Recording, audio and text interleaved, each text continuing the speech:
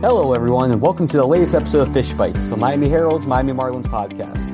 I'm Jordan McPherson. Season's underway. The Marlins are one series into the 2023 season, and it hasn't gone the way the Marlins had hoped.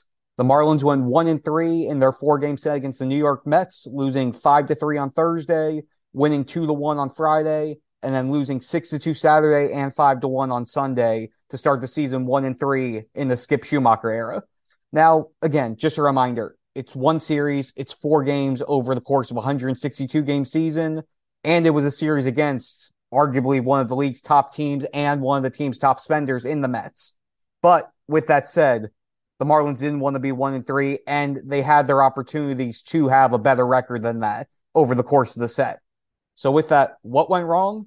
I mean, we're going to have to start with the fact that they failed to get those timely hits, which has been a problem that they were hoping to resolve with the acquisitions of Luis Arias, Gene Segura, Yuli Gurriel, and just beefing up the lineup.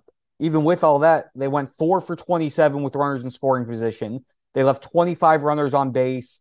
Just a lot of opportunities that they squandered that they were never able to really build on. The biggest one for me goes to the Sunday game.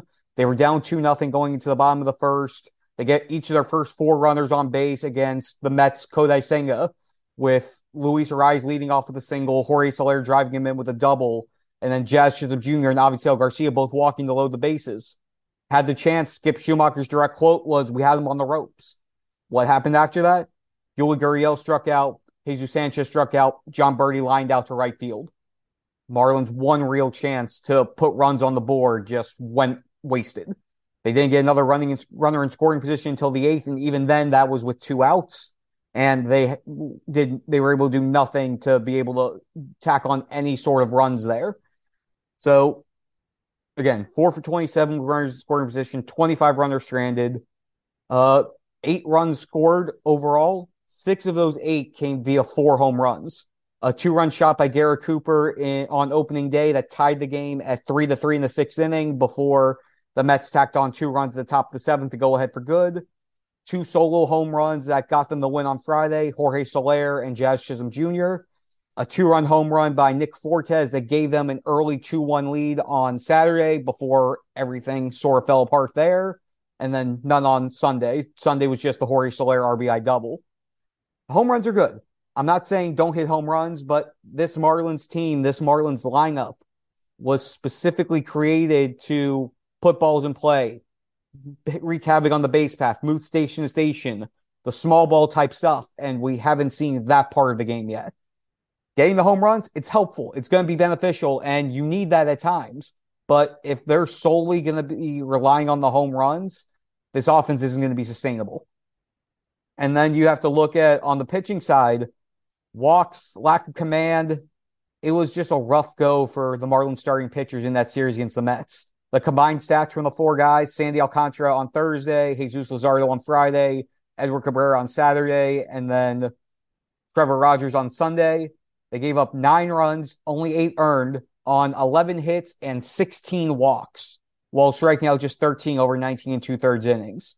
Sandy Alcantara and Jesus Luzardo both made 5 2/3 innings. Luzardo had the best outing of them all. He was 5 2/3 shutout innings. Granted, he was taken out with the bases loaded in the 6th, and JT Chargois comes in, faces Pete Alonso, gets him to line out the Jazz in left center to strand the bases loaded and keep Miami's what was a 1-0 lead intact there before Jazz Chisholm Jr. got them in the insurance run with his 8th inning home run. Sandy, command wasn't really there. He walked 4 guys. He only did that, I think it was 3 or 4 times last year.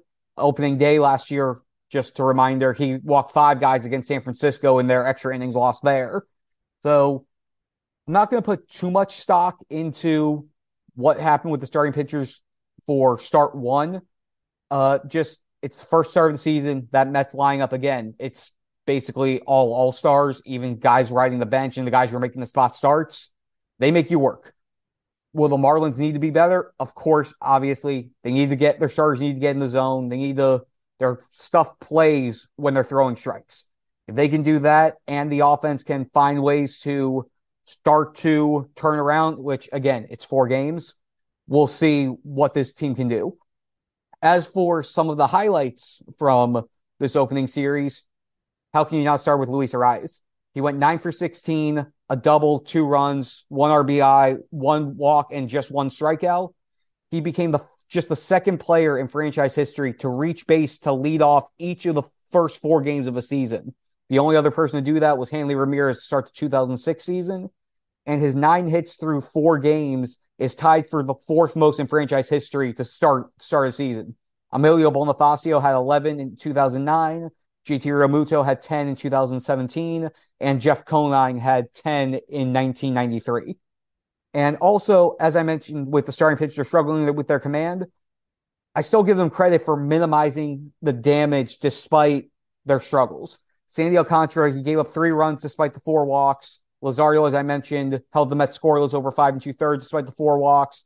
Edward Cabrera walked 6 guys but only gave up 2 runs. And Trevor Rogers, wow, his start was interesting to say the least. First inning ended up being 36 pitches. He could have been out of it at the 20-pitch mark. Started Tommy Pham, lifted a single in the left. John Birdie caught a line out for the first out of the inning. Then Francisco Lindor hits a ground ball to Birdie at third. Looks like a simple 5-4-3 double play. They almost have it. And then the ball pops out of Yuli Gurriel's glove. Lindor is safe, and he continues. Trevor Rogers then walks Pete Alonso on 4 pitches. Then walks Mark Canha on 4 pitches. Next thing you know, bases are loaded. Jeff McNeil hits a dribbler of a ball down the first base line. Trevor Rogers goes to get it, tries to make the throw to first, and just can't make the play. McNeil is safe, 2-run score. Needs to face another batter. Eduardo Escobar ultimately strikes out. Trevor Rogers went from potentially 20-pitch scoreless inning to 36 pitches, 2-run scoring on 2 walks and an error that came after what could have been the inning ending out. He settles in for the 2nd, 3rd, and 4th innings. Then the 5th, hits Tim Locastro, gives up a home run to Tommy Pham, and then another hit by pitch. He's out of the game. After 4 1/3. Rogers, the fact that he settled in for me was key. Obviously, the results are priority 1, but after what he did last year, where anytime something bad happened, it just snowballed, and mentally he wasn't able to recover.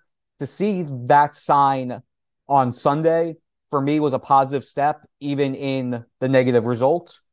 And if he's able to build on that and get out of that first inning a little quicker next time around, things look like they could possibly go better for Rogers down the road. 2 other things. Shout out to Huascar Brazaban. With the starters' command fading early and the Marlins trying to make sure that they don't have to use some of their high-leverage pitchers in situations that don't dictate them, Brazaban stepped up. After Sandy Alcantara left the game on Thursday, Brazaban ended up throwing the 8th and the 9th inning through 2 shutout innings to be able to preserve the back end of the bullpen for later in the weekend.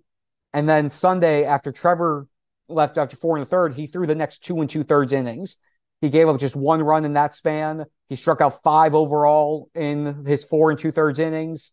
And he minimized any sort of damage that could have come their way. And he allowed Schumacher to not have to use Dylan Floro or Tanner Scott or AJ Puck in non-high leverage situations. And on that note, AJ Puck, first save of the season. Dylan Floro pitched the 8th in that game on Friday. And speaking of Friday, the throwback uniforms. Fantastic, beautiful.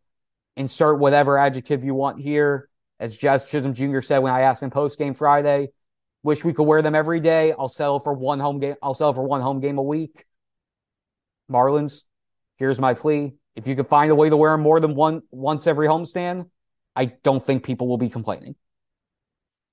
And next up for the Marlins, they're facing the Twins to close out the homestand. Just a quick note, this is being recorded before the first game of that series on Monday night. So all of the stats and whatnot that have been discussed are just through the Mets series and just through games played on Sunday. And with the Minnesota Twins here, that means the return of Pablo Lopez. Again, Pablo was a fixture in this starting rotation for the last handful of years. And the Marlins back in January they pulled that trade where they sent Lopez, Jose Salas, and outfielder prospect Byron Chiriot to the Twins so that they could get Luis Arias. And as of right now, I'd say, again, it's early in the season. It's still way too early to fully determine everything, but back when the trade was made, I felt it was a win-win. The Marlins needed a bat, and specifically they needed a table setter, a leadoff hitter. Who else is better than that than the reigning AL batting champion?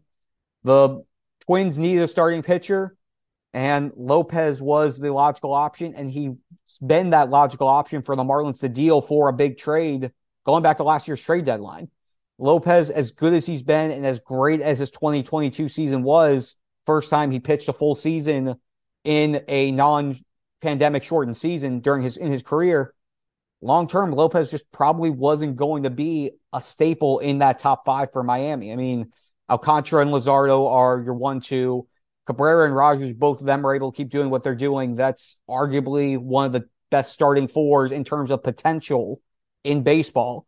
You have Yuri Perez waiting in the wings. You have Max Meyer, who's coming back from Tommy John. You have Jake Eder waiting in the wings. You have Dax Fulton waiting in the wings. Potentially Sixto Sanchez. The Marlins have options. And again, they have Johnny Cueto filling that 5 spot until those options are ready. So if the Marlins were able to maximize Pablo Lopez's value, which they did, it made sense for everybody involved in this for that trade to get done. And, tip of the cap to Pablo Lopez. Twins named him their opening day starter. He threw 5 in the third shutout innings, gave up just 2 hits, struck out 8 against the Royals to begin their season. And Wednesday, Marlins are going to be facing Pablo Lopez. He'll go up against Jesus Luzardo. Sandy Alcantara starts the day before. It's Cueto Monday, Sandy Tuesday, Luzardo Wednesday. And again, Pablo Lopez getting that start, that tribute video is going to be emotional. Assuming it's going to be emotional for him just in general being here, even though he got some of those butterflies and chance to reminisce out of the way a little bit when he was here for the World Baseball Classic and was dominant there as well. But being here with his old teammates, being able to catch up with guys, it's going to be interesting to see for Pablo Lopez. And speaking of that, had the chance to catch up with Pablo pregame Monday, and here's what he had to say just about his time with the Twins so far, reflecting on his Marlins career and what he anticipates Wednesday is going to be like. Pablo, what was it like walking back in this building for the first time at this time as a Minnesota Twin? I think WBC actually made it a lot easier on me. WBC was strange, being the visiting side twice. Now coming here, a little more familiar, but still strange, like I came to the Dex Club and I had to turn right instead of turning left, so that's definitely something I wasn't used to, but like I said, being here for WBC made it a little more familiar. But yeah, definitely not used to it. Definitely used to be on the third base side of things, the clubhouse, the weight room, doing my prep work in that weight room instead of this one. So obviously different, but being here as a Minnesota Twin, I don't know, I'm just excited. A lot of people to catch up with, so I'm looking forward to that. Obviously you guys, members of the media, then the coaching staff, the players. I'm really looking forward to have plenty of conversations today. Well, a lot of Marlins fans are very sad to see you go. A lot of well wishes for you and a lot of support. What did that mean to you? No, it meant so much to me. Obviously, I was here for 5 years, so obviously I tried to represent myself and the Marlins the best I could, and having their support meant the world to me, I knew they had my back. I tried to have their back as much as I can every time I took that mound, so having that much support, they wished me so many, like 12 wishes. Some people were upset, but they got a great return. They got a great player in person in return, so I think they should be happy also given what they got. So every single wish that I got was really, really appreciated, and then just try to, obviously they have a very big place in my heart, and everywhere I go I'm thinking of them. Oh, well, what are some of your favorite memories from the 5 years you spent here in Miami? Yeah, no, obviously there's tons of them, This is a place that saw me grew as a player, as a person. It's a place I saw my hair fall off too, so but no, so many great memories. My debut has to be one. Obviously when I had the game where I struck out 9 consecutive players, I didn't really enjoy it during the game because you're still locked in because there's things to do. But after that, that's really a memory that I keep with me at all times. So obviously many, many great memories, and all the relationships I was able to develop with my fellow starters, pitchers, the coaching staff like Meyer and Wellington Cepeda. So those are a lot of great memories. Get to know Luis Arraez, hit on Team Venezuela, and what kind of friendship did you guys make in that short period of time? No, we hit it up immediately. Like, obviously that was one of the relationships I was really looking forward to, to build, because I knew we were going to have a ton of things to talk about. I was going to ask him stuff about the Marlins. He was going to ask me things about the Twins. So we really hit it off quick, and I could also see why so many Minnesota Twins fans were upset of him leaving. Great player, even a better person. He's the kind of guy that when he's on the field, he's doing everything that he can to help the team win. Extremely selfless, and the way he competes, like the energy that he brings day in, day out. So I think we hit it off well. It was one of the best things that I got out of the WBC, knowing that the guy that came to Miami is such a great guy that the fans here are going to really appreciate. So I'm extremely grateful for the opportunity to take that away from the WBC, that kind of relationship I built with him. Do you remember facing him at all? You mentioned low A when you guys crossed paths. 2016, I was with the Clinton Lumber Kings. I think he was with the Colonels then. I don't remember exactly what happened, but I think it was the batting champion that year. I think he got a single that got off my glove maybe one time. But even then, you knew his bat-to-ball skills, so you knew that he was going to be trouble when he made it to the majors. Pablo, opening day starter this year, obviously we're behind Sandy here. What did it mean for you to get that honor, and how would you just describe the last few months since the trade happened and getting acclimated to a new team and being able to be leader of a rotation? No, it was so much fun. Obviously, when I got traded, really being up the opening day starter was the last thing on my mind. The main thing on my mind was obviously getting to know the Minnesota Twins, getting to know how they operate, the philosophy, the pitching philosophy, and I want them to know who Pablo Lopez, the pitcher, and the person was. So being the opening day starter thing wasn't something on my mind, but obviously they gave me the opportunity, and I think it was such a great experience. It was a lot of fun. It was my first one, so it's definitely something I'm going to remember and cherish forever. And then, I've been at Twins now for 2.5 months. It hasn't even 3 months yet, but it's been extremely fun. I think that Minnesota Twins, I'm extremely grateful for everything they did and have done to make a transition going from the Marlins to the Twins so easy and smooth. Everyone's been extremely kind, from the front office to the coaching staff to the players to the fans. So it's been a great 2.5 months, and I'm excited to just keep it going with the Twins. And just every time I take them out, I hope the fans know that I did everything I could to prepare myself physically and mentally to leave everything on the field. Pablo, it is a little different because you already came here as a visitor at WBC. So what's it like to come in here as a visitor but to face your old team? That's going to be fun. Obviously, I spent 5 years there, 5 years with the Marlins, not imagining that I was going to have to face it at some point, but now that the time has come, I know it's going to be fun. I have so many great relationships on that clubhouse that when you're facing them, you're obviously in that competition mentality, but there's going to be some fun to it too, because I got to face a couple of them during live VPs in spring training, but it's not the same as an actual game. So I'm really looking forward to a lot of those things. Obviously during the moment, my job is to execute pitches and try to get them out, but I know there's going to be a lot of fun memories that will come from those encounters. Who do you think has an advantage then?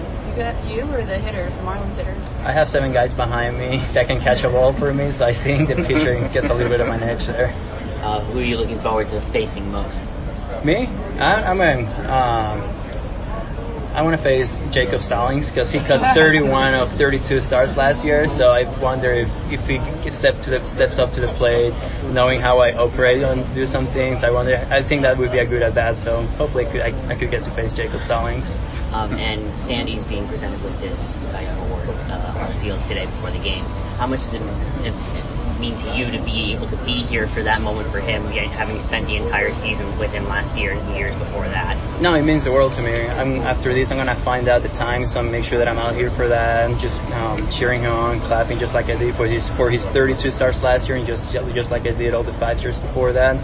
So super proud of him. We made our Marlins debut within a day of each other. He pitched on a Friday, I pitched on a Saturday, and ever since then we were together. So watching him develop into the ace pitcher that he is, he's got ace stuff, ace mentality. When he's on that mound, he's ready to be out there and compete. So I'm so happy and proud of him. So I'm gonna make sure to be out here to just for giving another cheer. You'll do that today, but then tomorrow when he's on the mound, cheering, clapping probably isn't going to happen tomorrow, right? No, that's going to happen when we hopefully score some runs up in. So one last clap of support as I'm here in the stadium with him. But tomorrow when he pitches, I will be clapping for the Twins. All right, and that was great from Pablo Lopez. Thanks so much again. And Pablo, just to reflect, and I've said this multiple times on here, on other shows, and just in writing, Pablo Lopez is hands down one of the nicest guys that I've had the chance to interact with during my now going on 5 years on the beat. Always a class act, always available to talk, always just a good human being. Luis Arias, my little interaction with him so far, he's basically been the same way. And I think Kim Eng said it best. It was, we traded the nicest guy in baseball for arguably the other nicest guy in baseball. And it definitely appears that way. Let's see what the results look like from the baseball side of the trade that we'll be able to evaluate over the next couple of years. And before we wrap up this episode, a very brief minor league report. AAA season started on Friday. The rest of the league starts this week. AAA Jacksonville, they went 2 for 3 versus the Gwinnett Stripers, the AAA affiliate for the Atlanta Braves. And it was a slugfest. You look at it offensively, catcher Austin Allen, outfielder Peyton Burdick, and infielder Charles LeBlanc all slugged 2 home runs apiece. Outfielder / first baseman Gerard Encarnacion had 7 RBI in those 3 games. New shortstop prospect Jacob Amaya, acquired from the Dodgers in the Miguel Rojas trade. He had 4 hits and 4 runs scored. And like I said, the other 3 full season affiliates, AA Pensacola, High A Beloit, Single A Jupiter, they all begin either Thursday, Friday, this end of the week. So starting next week, we'll have our full minor league weekly recaps at the end of these episodes and online at MiamiHerald.com. So going to keep trying to keep up to date with everyone on the farm and see how everything's going down there. But for now, that's going to do it for this week's episode. Thanks so much for tuning in, everyone. We will be back again next week.